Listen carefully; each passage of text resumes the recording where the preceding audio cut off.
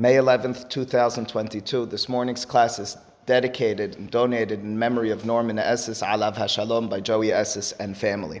We're on Daf Samech Zayin Amud Bet at the very top. Let's start from 3 words onto the line. And it's the opinion of Ben Azai, who's explaining to us that Mechashefa lo tehayeh, when the Torah tells us don't allow life for kishuv, to a person who's a sorcerer, which we've defined and we've dealt with and tried to explain what sort of circumstance. The Gemara will give us a lot more on this page, but the Torah tells us put to death. What sort of death penalty? So we've seen Rabbi Yosef, we've seen different opinions, and the mainstream opinion seems to be sekilah. How do you derive that? The Torah just says lo tehayeh. Ben Azai omer ne'eman mechashefad lo tehayeh. On the one hand, the pasuk says in Parashat Mishpatim, don't give life, don't allow for life to kishuv, to a person who is a mechashef. Ve'ne'emar, and immediately thereafter the pasuk says kol shochev im behema mot yumad. Pasuk says that anyone who commits bestiality gets put to death. We learned on Daf Nun Daled exactly how we know that a person who commits bestiality gets put to death with sikila,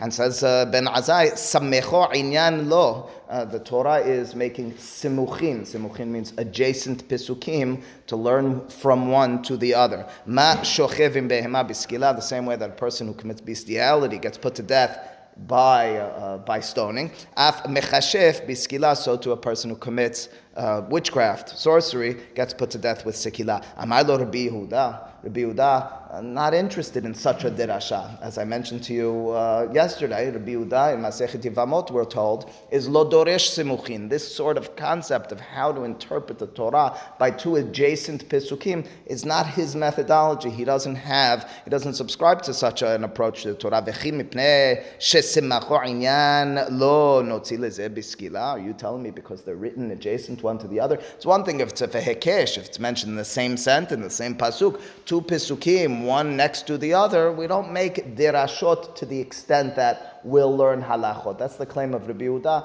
There is, of course, to be certain, methodology or a philosophy that underlies that. For our purposes, he doesn't accept simuchin. Ela, so Rabbi Yehuda, what's your dirasha? Do you have an explanation to why it is or how you know what the punishment is for mechashefa? All the Torah told me was lo tehayeh. He says, certainly I do. It's from a different sort of dirasha. It's from a dirasha in which I have a kelal, and you have something which is yoseh min ha-kelal, and we say it's lo lelamed al atzmo yatsa, ela lelamed al ha-kelal kulo yatsa. What we refer to in that context is there's a general statement. The general statement in the Torah is mechashefa lo tehayeh. Sorcery, witchcraft, you may not give life to. Great. General.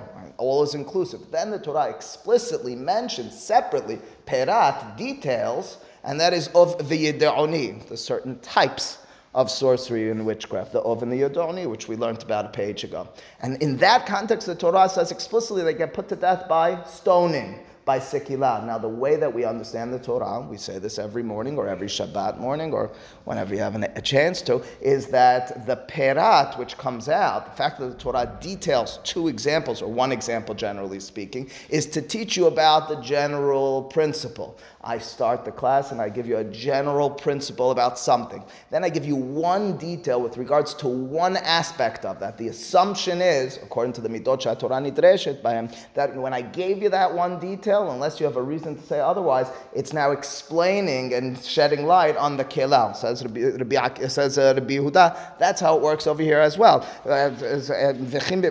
Ela of the Yid'oni, 2 aspects, 2 details, 2 peratim in the kelal, in the collective, the general aspect of mechashefa, bichlal mechashefim hayu. They were a part of this general rule. Velama yaseu, and why does the Torah take them out? Why are they extracted and mentioned separately? Lehakish alehen, to make a connection from them to the general principle and rule. To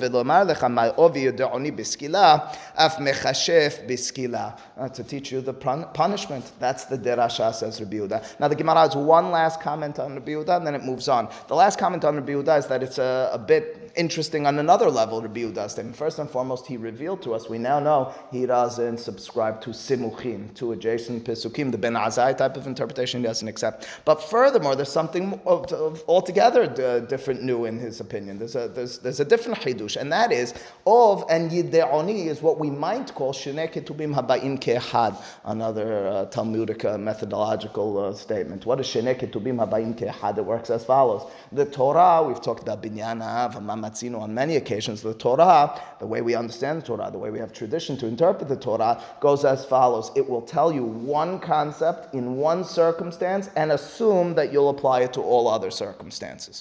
That stands to reason. That's the way the Torah is written. It's it brings to mind in that context the way Rashi, quoting from the Midrash, says that at the beginning of Aseret HaDeberot, the pasuk says that God spoke kol hadivarim ha'elelem, all of these matters. Says Rashi, He spoke all of the 10 commandments at once, and then He broke them up. Strange statement. Why would He speak them all at once? If you can't hear and understand them all at once, it's for this sort of concept, above and beyond anything else. It's to tell you the Torah is to be interpreted as one. It's homogeneous. It's all the same thing. You need to apply one law to the next, unless you have a reason not to. That's what we call a binyan ha'av. You build a father out of this. You look at each mitzvah as if it's a paradigm to others. Well, if that's the case, the Torah doesn't need to mention the same law or a similar law twice.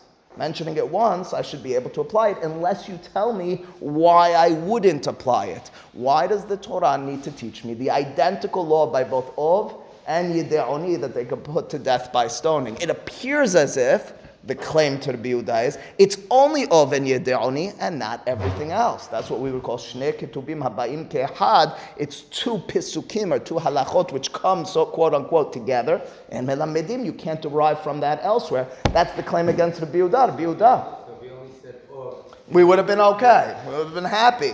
Rabbi Yehuda, but what happened to Shnei Ketubim Habayim Ke'echad? The response of the Gemara over here, and it's another one of these principles that you have to then apply to throughout Talmud. The Gemara will say Rabbi Yehuda doesn't subscribe to that methodology either. Rabbi Yehuda thinks Shnei Ketubim Habayim Ke'echad Melamedim, even though the Torah could have only mentioned it once. Okay, they mentioned it twice. No, why did it have to? It mentioned it twice, as it is. That's the way it is. And the Gemara in many places, the two come to mind, but in many places say, okay, Bishlama, it's all understood. According to the opinion, Shnei Ketubim Habayim Ke'echad en Melamedim. If you're to tell me that we can't learn now, I understand why I need this. But according to the opinion, Melamedim, who's the opinion Melamedim? Rabbi Yehuda. This is a point Tosafot makes in Masechet Kiddushin, as I recall. This is Rabbi Yehuda, and we learned it from over here. Says the Gemara, wait a second. Le Rabbi Yehuda, name lehavu of v'yide'oni shnei ketubim habayim ke'echad, v'chol shnei ketubim habayim ke'echad en melamedim. Again, as Nathan made clear, if it just said of the Torah, if it just said yide'oni, okay, Mela, that would be very nice. We'd be able to use that and derive from that. We'd say it was a kelal and a perat. Lo lelamed al asmo yatzal lelamed al kelal kulo. But why do you need two? It seems to be minimizing, telling me it's only those two, in which case you can't apply all mechashefa, the punishment of sikila. Amar bi Zechariah, ada amera. Ada means in truth, explains Rashi. It's a word that's not used often in the Gemara. In truth, he was saying, Kasavar Biuda, Shnei Ketubim Habayim Ke'echad Melamedim, period. Biuda's opinion, contrary to the mainstream opinion, hard to logically wrap your head around. If we do accept that Torah could and does mention one concept in one circumstance and you apply it to elsewhere, why would it mention it twice? Okay, that's Rabbi Yehuda's opinion. The Gemara now moves onward, now in describing and then getting strange and weird and weirder in the context of description of how mechashefa works and the encounter of the Hachamim with it. So let's see. Says the Gemara, Amar bi Yochanan, Lama nikra sheman keshafim. The Torah says mechashefa. The Torah talks about kishuf. Why is it called kishuf? Says the Gemara, it's a notrikon. It's a word which is compounded, two separate words and put together. Shemakhishin pamalya shel ma'ala. Mechashefa is milashon hakhasha, to diminish, to weaken. Pamalya is the legions of above. So mechashefa is, so to speak, putting those right. Oh, what is it? It's that they weaken the legions of above. It's, so to speak, quote unquote, mamash, quote unquote, it's a threat to God, or it changes the godly plan. Now here's the important point. The reason it was quote unquote is it doesn't say the godly plan. It says pamalya shel ma'ala. Pamalya shel ma'ala is God's interaction with the world. Nobody can and will change the will of God or the ways of God. What mechashefa, the Gemara's, Rabbi Yohanan's words over here, appears to be is it does have a way of twisting or changing the way in which we will encounter the world, the way in which his will and word will be implemented in our. That's already a very, very critical line. And I'll tell you why. Because, as I mentioned in the past, don't think we're ending the conversation here, but let me just begin it in this context. Harambam, both in his Sefer HaMitzvot and in Hilchot Avodah Zarah and Perek Yod Aleph, writes explicitly this whole Mechashefa business, this whole Kishuf, nothing. I mean, nothing. Sekilah. That's right, you get put to death with Sekilah, but don't for a second believe, not for a single second, that there's any validity to it. Nobody actually ever did X, Y, or Z from Mechashefa. Never. No such thing. Lo hayu devarim me'olam. As a result, if you recall, when we were talking about Ov, I read to you from Rabbeinu Avraham ben Harambam. Remember, I brought in the book and I read to you because that was always a difficulty for me. How does Harambam resolve the fact that in the Navi, you have some sort of kishuf? If you remember, Rabbeinu Avraham ben Harambam said, with Shaul and Shemuel, that's right. How did that exist? Rabbeinu Avraham suggested it was dimayon, some sort of trance-like state. There was nothing valid and legitimate to the extent that they're actually conjuring up spirits, so to speak. That's Rabbeinu Avraham. Now, that's not the mainstream opinion.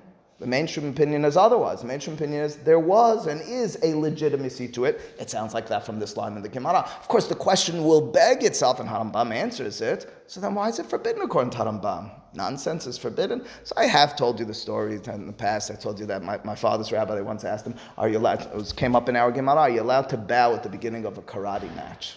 So he said, Asur, Asur. So why is it Asur? And they quoted him the Gemara, in which it's very clearly not Asur if the intention is not to worship. And so he said, because it's stupid, and anything that's stupid is asur. So that's the first vantage point, but Harambam says better than that. So as Harambam, if you're involved in such a enterprise, if you're dealing with mechashefa, you're misleading people to proper thought. People, even though there is no legitimacy, it's not because in essence you did something, quote unquote, that affected the fabric of reality, like the others, like the mainstream opinion and interpreting what kishuf was, Ramban, Ba'alei HaTosafot, and so forth. It's rather you're doing nonsense, to use that story and to bring it further, and you're misleading people. People now have skewed thoughts. That's a problem in and of itself. That's Harambam's approach. This line in the Gemara, of course, could be explained according to Harambam. It's a lot more difficult. Makhishin pamalya shel ma'ala means it appears as if, or people's interpretation of your words lead them to believe that you're negating, quote unquote, the way things should be going. Doesn't sound like that, especially from the next line in the Gemara. But that's the way Harambam, I believe, would maintain. The Gemara goes on where it says the Gemara, En od milevadot. Pasuk at the beginning of Sefer Devarim, right? Pasuk says that Moshe Rabbeinu speaking to Am Yisrael, Ata horeta lada'at, ki Adonai hu Elohim, en od milevado. Loosely translated as, there is no other aside from him. Amar bihanina, afilu lidvar keshafim. Says Rabbi Hanina, even for a matter of sorcery. That sounds like it runs counter to the statement just a moment ago. Rabbi Yochanan said it's makhishin pamalya shel ma'ala. Says Rabbi Hanina, enod milevado, there's no such other force. Again, it doesn't necessarily, although we'll have to read the words in the Gemara, doesn't necessarily negate the earlier source, the earlier opinion, because ultimately speaking, he might be speaking reality, and the Rabbi Yochanan is the way people interpret it. You see this guy doing this, oh my goodness, look how he's affecting heavens. Rabbi Hanina says, but let me tell you the truth, he's not actually. But listen to how the Gemara continues. Says the Gemara, Hahi itita, there was a woman, we switched the taf with the shin, the havat kamehadera, she was searching, she was seeking, lemishkal, to remove afra, dirt or sand, mitute kar'ed Rabbi Hanina, the same Rabbi Hanina who told us en od milevado, keshafim has no room to affect God, to affect anything, let's say. She was walking behind Rabbi Hanina trying to grab some sand, some dirt from underneath him, with which she was going to use some sort of sorcery and witchcraft against him. Rabbi Hanina picks up on this and says, basically, Faddal. Amar la, says Rabbi Hanina to this woman, imistayat, if you're successful, zili avidi, fadali, go and do it. En od milevado kitib. Pasuk says, en od milevado. You're not going to get in the way of the plan of HaKadosh Baruch Hu. Listen, if he seeks my harm, if my time has come, it's going to happen. Not because of your witchcraft and your sorcery. So he does appear to be negating it. Harambam would be very excited about this Gemara until the punchline over here. Says the Gemara, Ini, is it really so? Doesn't this fly in the face of what we read a moment ago?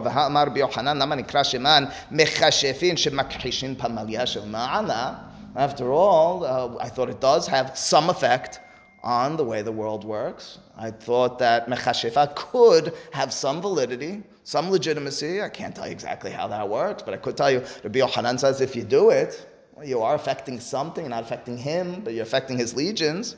Answers the Gemara, Shaneh Rabbi Hanina denafish zechuteh. As Gemara, Rabbi Hanina was different because his merit was so bountiful. He was maybe what we might describe as a Sadiq Gamur. So two parting thoughts on this midrash. First and foremost, what does that mean? Because he had zechut, so he's different than other people. It reminds me of the interpretation of Ramban Nahmani in his Perush at the beginning of Parashat Noach. I've mentioned it once, I think. So the Pasuk says that Noach was Ish Sadiq Tamim Haya Bedorotav. It doesn't just say he was a righteous person, it says he was Sadiq Tamim, he was a holy righteous person, holy with the WH, right? So what's the significance? Just say he's a tzaddik. What's tzaddik Tamim?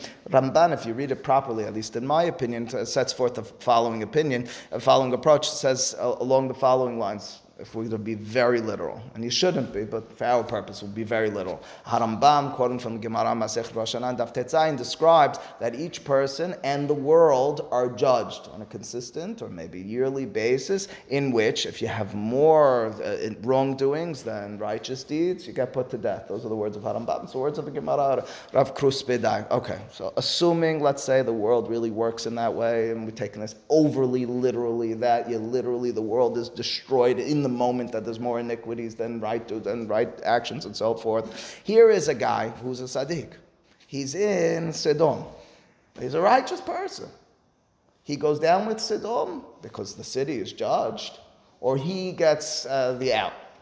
Lot gets the out, but because of Abraham, the Torah says. This guy's stuck in Sodom, but he's a righteous person. If he's a righteous person, but a part of the sin, so he's got more righteous deeds, more righteous ways than negative ways, the argument is. He goes down with them. He was added onto, and there's the scale. He's a part of both sides. He might be helping one side more than the other, but he goes down with them. If alternatively he's a Sadiq Gamur, he's a person who's completely removed from their ways. He's a Sadiq Tamim of Noah. He's a complete righteous individual. That's his out. I have nothing to do with this enterprise. I might be living here, I may have been trying to live, but I'm a Sadiq Gamur. That statement of Rabbi Hanina of Nafish Zechuteh perhaps is along those lines. Says Rabbi Hanina, listen, generally speaking, if you're a part of this enterprise, if you're a part of this regular existence business, yeah, there could be an effect on you. I'm altogether removed. I know the question. I'm just telling you Ramban on Tamim. I know. I'm not simplifying any of this. I'm not simplifying any of this at all. In reality, I'm not. For purposes of explaining the Midrash, I am to get across the point. Again, just one other, mashal on that line. You have the classroom, and they've all done wrong, but there's one guy in the corner. This guy, he didn't do anything. They all cheat on the test. He didn't cheat on the test. Question is, you take it out on him? Well, he was in the room at the same time, so forth. The question is, to what extent was he removed from the wrongdoing? Was he literally fully removed, like he was really in the corner by himself? No, you can't include him in it. Alternatively, even if they're just looking at his answers, even if he just one question, whereas they did 30 questions each, he's a part of it. How are you going to take him out of it? Now you're going to turn this. That's nafish zechuteh. It is important, and it bears mention as well. Rabbeinu Behaye, if I'm not mistaken, quotes from, this is well known, Rabbeinu Hananel. See, Rabbeinu Hananel is the precursor to Harambam in this approach to Midrashim, as his Onkelos, many others, in taking the Shedim and the Kishuf out of the description of the Hachamim, always looking to take it out of the literal interpretation in the Talmud, whereas Rashi will embrace it and accept it. Rabbeinu Hananel is oftentimes taking you away from that in many circumstances. His suggestion in this Gemara is that this answer at the end, Nafish Zechuteh Rabbi Hanina, it's what we call Shinuya Be'alma. It's just an answer. He didn't need that answer. This was not an actual issue. It's not as if he suggests Mechashefa has any real validity, a Harambam type of approach. It's not that he needed that merit to get out. What meets your eyes is you need the merit because Mechashefa has Akhashav Pamalya Shel Ma'ala. So the Gemara says, yeah, he was different. He didn't need to be different. Kishuf doesn't actually do anything. That's his suggestion along the lines of Harambam. Chachamim are really dealing with people at the time when they were living.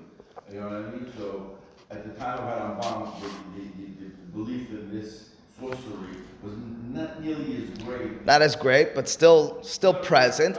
Again, so you're right, Morris. You're working with this thing and they're trying a to. Maimonidean mindset. Your mindset is Harambam's approach.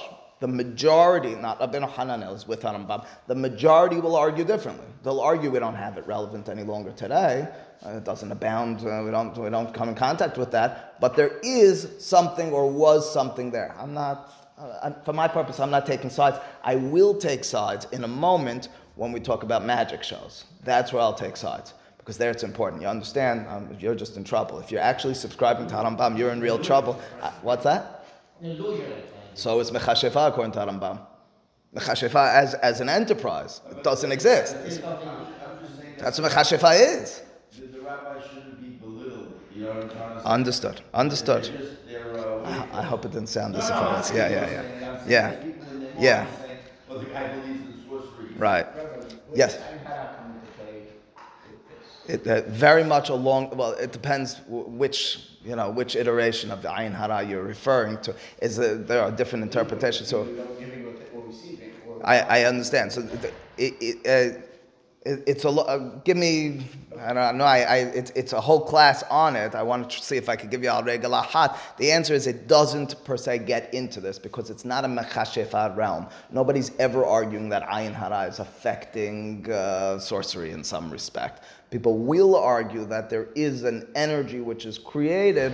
That's an energy which is not a kishuf energy, which, so to speak, the Torah is prohibiting. Harambam will have no mention of ayin hara either, because quite clearly he thinks it's silliness. I mean, there's no question about that. There are divrei. You're going to say that I'm going to wish Nathan bad. Morris, I'm going to tell you this, and I'm gonna naturalize it. But we know scientifically, the answer is yes. So before you dismiss it, it's not a defiance. It's an energy which he implanted potentially, not a Maimonidean approach. Yeah, but I understand. But we have scientifically, empirically proven, or semi-proven circumstances in which people had positive energy about one plant as opposed to another one, and this was proven statistically with significant statistics that the ones with the positive energy were more successful in their growth than the negative. So it's not a bias, it's not that they're watering it more. But I'm telling you, ayin hara is if you interpret it as such, it's along the same lines. It's a negative energy. It's not playing God. It's that when there is negative energy in the air, and it's not a self-fulfilling prophecy, because I'm not telling the person per se what's going on. I am telling you, HaKadosh Baruch Hu, God created the world potentially with such forces. That's not tapping into per se a manipulation of those forces. It's just as it is. All right, longer. We need sourcing. We can't do this in the air, in my opinion. Says the Gemara, Amar bi Ayevu bar Nigri, Amar bi Hiya bar Abba, Belatehim. Just very briefly before we get back to magic shows, which will be brief as well. On the one hand, the pasuk talks about Belatehim. Now, this word lat, and Rashi points out, you have, for example, in Megillat Ruth, and when Ruth enters into the Gora, in the grain area, Boaz, she does it balat.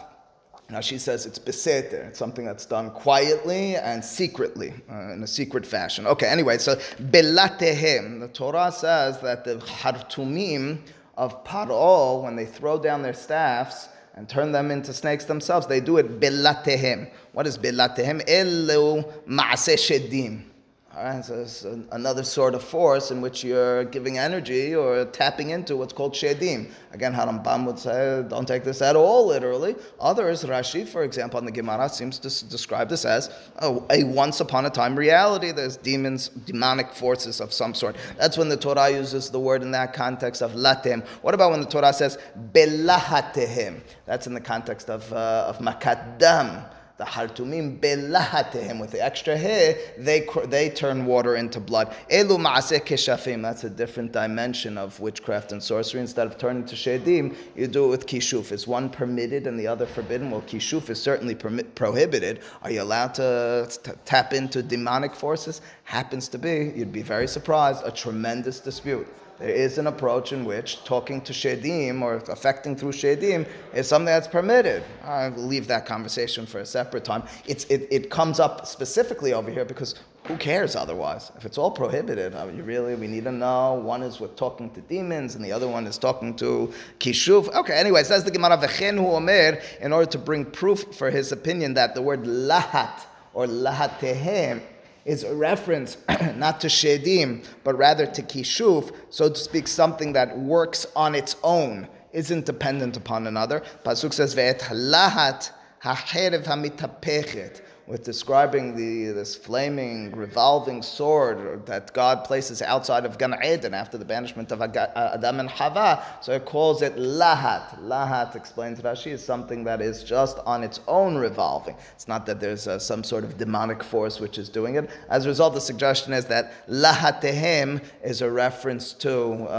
no shedim. Latehem is turning to the shedim. Again, the relevancy, aside from if you were to argue that shedim operations are permitted, is hard to understand, and Mefarshim do debate it. Amar Abaye, lastly on this matter, dekapid amana shed, de la kapid amana keshafim. Question is whether a person is particular in their craftsmanship of kishuf on the utensil they use. If they need a specific utensil, we know it's because they're dealing with demonic forces. That demon needs a specific type of utensil, a glass one or earthenware vessel or whatever. If it's a person who's doing it with kishuf, alternatively, he's not kapid amana. He doesn't care which utensil you give him. He doesn't care which utensil he's using because it's, so to speak, coming from himself. And this is the description in the Gemara. I'm not going to because I don't know beyond that. Says the Gemara now, Amar Abaye. Abaye says we should liken in a certain aspect keshafim, kishuf, to hilchot Shabbat. Hilchot keshafim ki hilchot Shabbat. You should know there's similarities between witchcraft and Shabbat. Shema Yisrael. How so? Just in terms of punishment. Yesh mehen biskila. There are circumstances on Shabbat and in witchcraft and sorcery where you get put to death by stoning. Shabbat, you do ma'aseh b'mezid. You do something purposefully with hatra and eidim on Shabbat. Sekila. Kishuf, well, he'll tell us in a moment when you have that. V'yesh mehen patura val asur. Then you have isurim midrabanan on Shabbat. You have something called melacha she'ena siricha legufa, for example. You have circumstances where the intent is not exactly the way, quote unquote, it needs to be. It's not an absolute melechet mahashevet, and nonetheless you're liable, albeit midrabanan, we call that patura valasur, you're not getting put to death, but it's prohibited to do on Shabbat. You have such a similarity by kishuf. V'yesh mehen, and you have, lastly, mutar lecha tehila, you have matters on Shabbat which, quote unquote, should be forbidden midrabanan, rabbinically speaking, but the rabbis allowed for it, and you have that by kishuf as well, matters which are absolutely permitted. What's the example in Hilchot Shabbat? Rashi gives two examples. Rashi's one example is Mefis Mursa. Mefis Mursa comes up in several places. Beginning of Masechet Ketubot, comes up in Masechet Shabbat. It's a circumstance in which a person has a blister. Now, opening the blister on Shabbat, or a pimple by extension, might be a problem or is a problem of a tikkun mana or binyan. It's either building or completing something. We could discuss Hilchot Shabbat separately. As a result, although I'm doing it just to relieve my pain, I'm not interested in a hole on my body or my skin, it's prohibited because of melacha she'ena tziricha legufa. But it's prohibited midrabanan. Says the Gemara, however, b'makom sa'ar, if it's going to be in a case of pain, so the rabbis don't have their gezerah. They don't decree in that circumstance. Of course, this is far from simple in the contemporary pimple, so don't apply this at home, because the pimple, as opposed to a blister, and the Gemara says this, is going to emit blood. Emitting blood, you won't be able to get around. It's called pisik reshe. But anyway, that's one example. The other example is if you're ensnaring on Shabbat a snake. I don't want to use the snake. I have no intention of the snake. I just don't want the snake to bite me. In that circumstance, the rabbis permit as well. But you're not allowed to trap. It's what we call melacha she'ena tziricha legufa. Even though I don't want it, but I'm not allowed to do so. But I'm doing it in order to protect myself, so I don't have that za'ar on Shabbat. That's permitted. That's a circumstance of mutar lechatir chila on Shabbat. Okay, now let's talk about mechasheva. So you told me there's 3 levels with regards to Shabbat. You said you have somewhat parallel by mechasheva. How so? Ha'oseh ma'aseh. This Mishnah told us. The Mishnah said if you do an action of kishuf, biskila. What was the action of kishuf? It was never fully defined to us. We could contrast it to when you don't do an action. What's a not doing action? How hezet ha'inayim patura valasur. If you're just sleight of hand, you're quote unquote not doing something, so it's only prohibited midrabanan, but it's prohibited. Lastly, mutar lechat tehila, and we'll come back to those two in just a second. What's permitted lechat tehila? Kede Rav Hanina v'Rav Oshaya kol na'ale shabbeta havu aske behilchot yesira umivre lehu igla tilta ve'achlele. If you recall, we saw this a page ago in the Gemara. These two Emoraim every Friday, says the Gemara, used to use Yesira, Sefer Yesira. They used to, through the names of God, in some way or fashion, craft an egel, make a calf, and then eat that calf. Not any calf, an igla tilta, a calf which was at its fattest stage. They made good meat for Shabbat. That's what they used to do. Was that witchcraft? Not witchcraft. Was it prohibited? Not prohibited, fully permitted. How did they do so? I don't know. So what do you want me to tell you? They used Sefer Yesira. Again, I told you the closest mashal to using letters for crafting, and this is letters of the name of God, is in my mind is coding. You see a screen, what underlies the screen is letters and numbers. So that's the direction over here. Someone said to me on Shabbat when I mentioned this,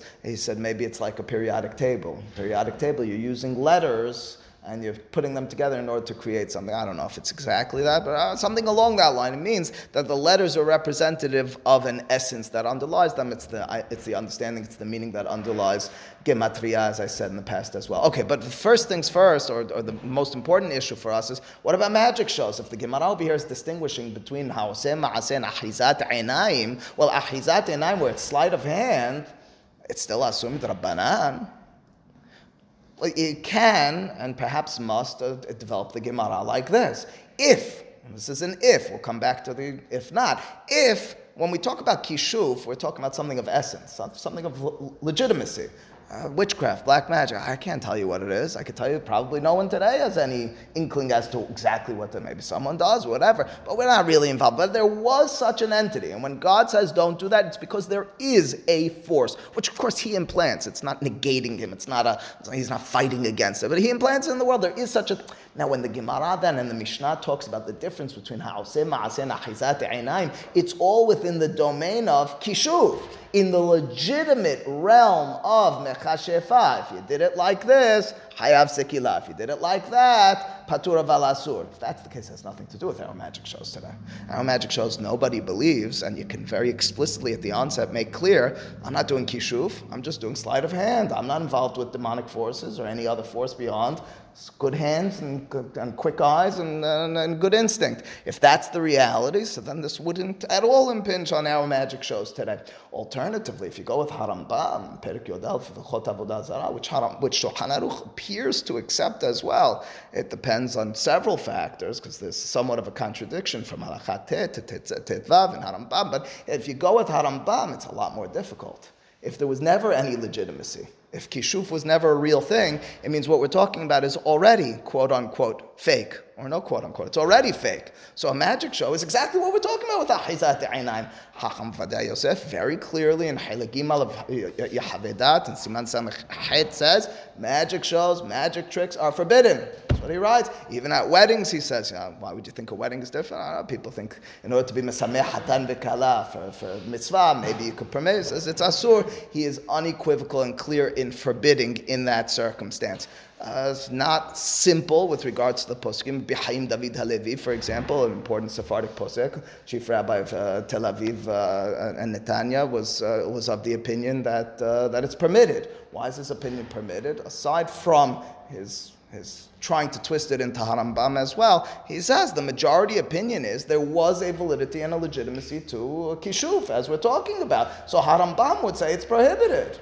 But the majority opinion is that this was never, that there was kishuf, and this is not what's taking place, as long as it's stated clearly at the onset of the show, or it's stated to the people, or everybody knows there's no real kishuf taking place over here, it's permitted. In fact, this has always been the direction of halakha, to my mind. In Hayei Adam's, an Ashkenazic posek from several hundred years ago, one of the first to explicitly talk about magic shows and say they're forbidden, he says, but you know something? If it's done by a non-Jew, it's permitted. Why is it permitted if it's done by a non-Jew? I'm not allowed to be a part of kishuf. I'm not allowed to be involved. It's a terrible thing, and it's prohibited for him as well. It was never fully clear, and they got asked about that. Chacham Vaday Yosef, Mars Katan showed me in the footnotes to the new Yehavedat. I talked about this on Shabbat. He, in Yabia Omer, apparently at the end of his Teshuvah writes, but it's okay if it's done by a non-Jew. Okay, if it's done by a non-Jew, he's willing to bow, he's willing to turn in this circumstance to the fact that this is far from simple, that there was ever real kishuv, and as a result to make the claim that we should prohibit today. Because of Harambam's strong stance on this matter, you might be going too far if you prohibit it, even for non-Jews. Rabbi Moshe Feinstein in Yoreh De'ah Chelik Dalet of his Igrot, Moshe argues that it's permitted. Now he does say at the end of the Teshuvah, it's not where I'm going. He does say, I don't think you should be involved with this. It's not my lechat tehila. But he says, if it exists, he says, you can be at it. So you don't need to excuse yourself. He interestingly brings two circumstances to not prove, but to set forth this idea. He says, a person's doing sleight of hand. A person is skilled, and he's able to do something that looks like it's superhuman and beyond the natural.